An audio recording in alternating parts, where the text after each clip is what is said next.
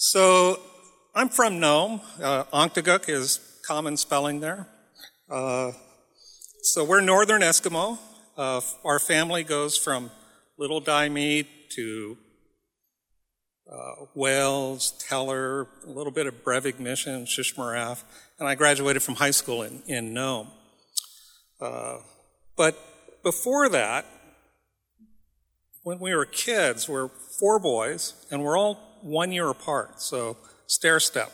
And I'm number 3 out of the 4.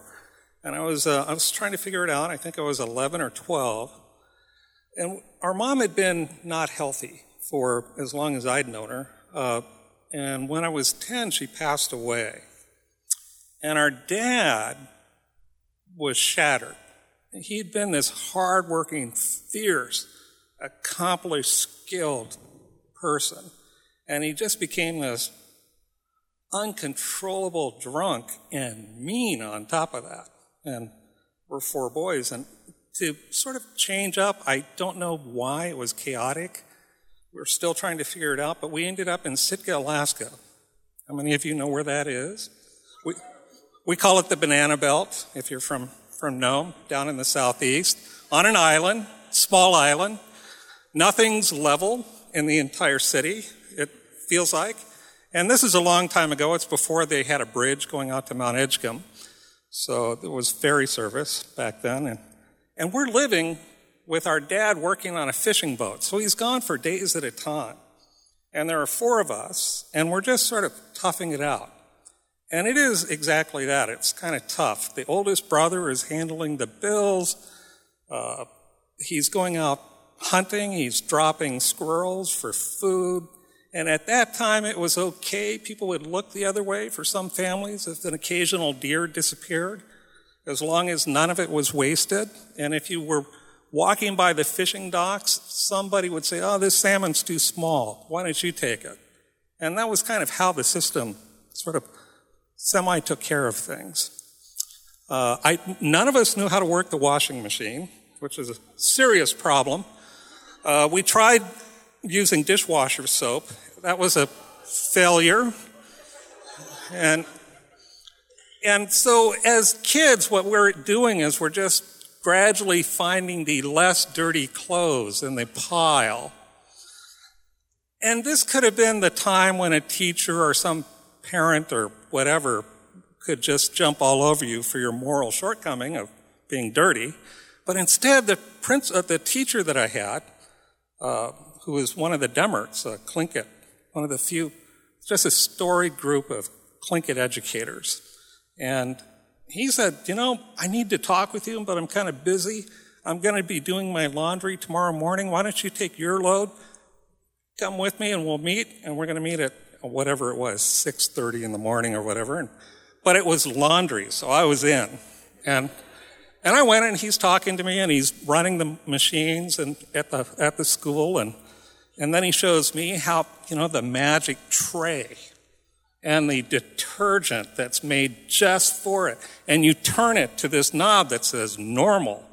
And it is, and it's like magic. It works. And then you get the washer and the dryer going, and it's like discovering the atom.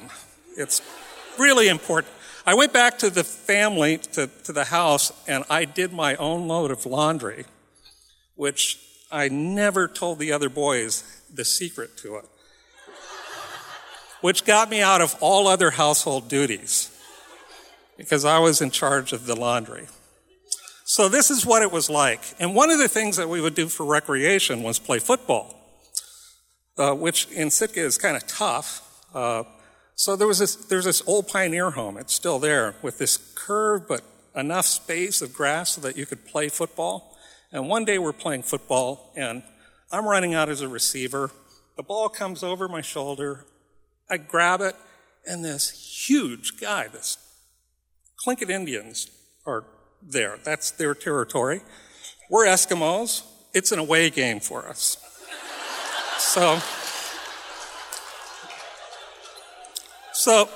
So he just grabs me. He's that big.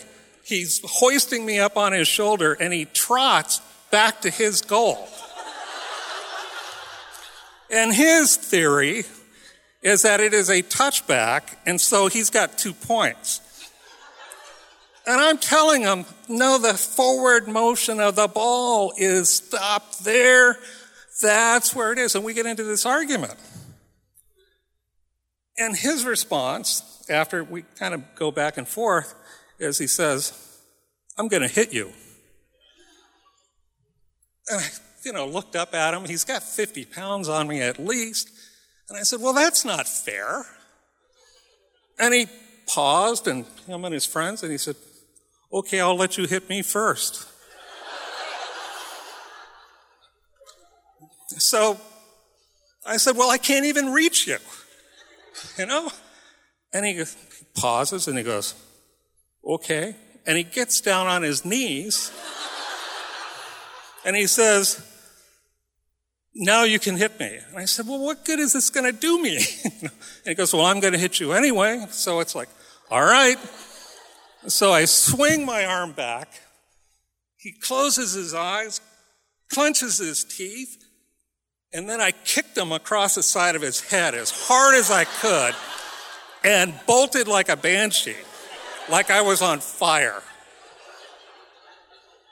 Now, this was a tactical win, but a strategically flawed idea. Because it is Sitka.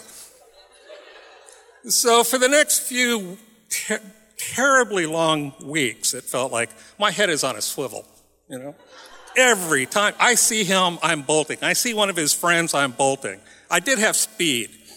But one day I'm walking out of the Ben Franklin store, and this hand drops on my shoulder, and I knew life was over.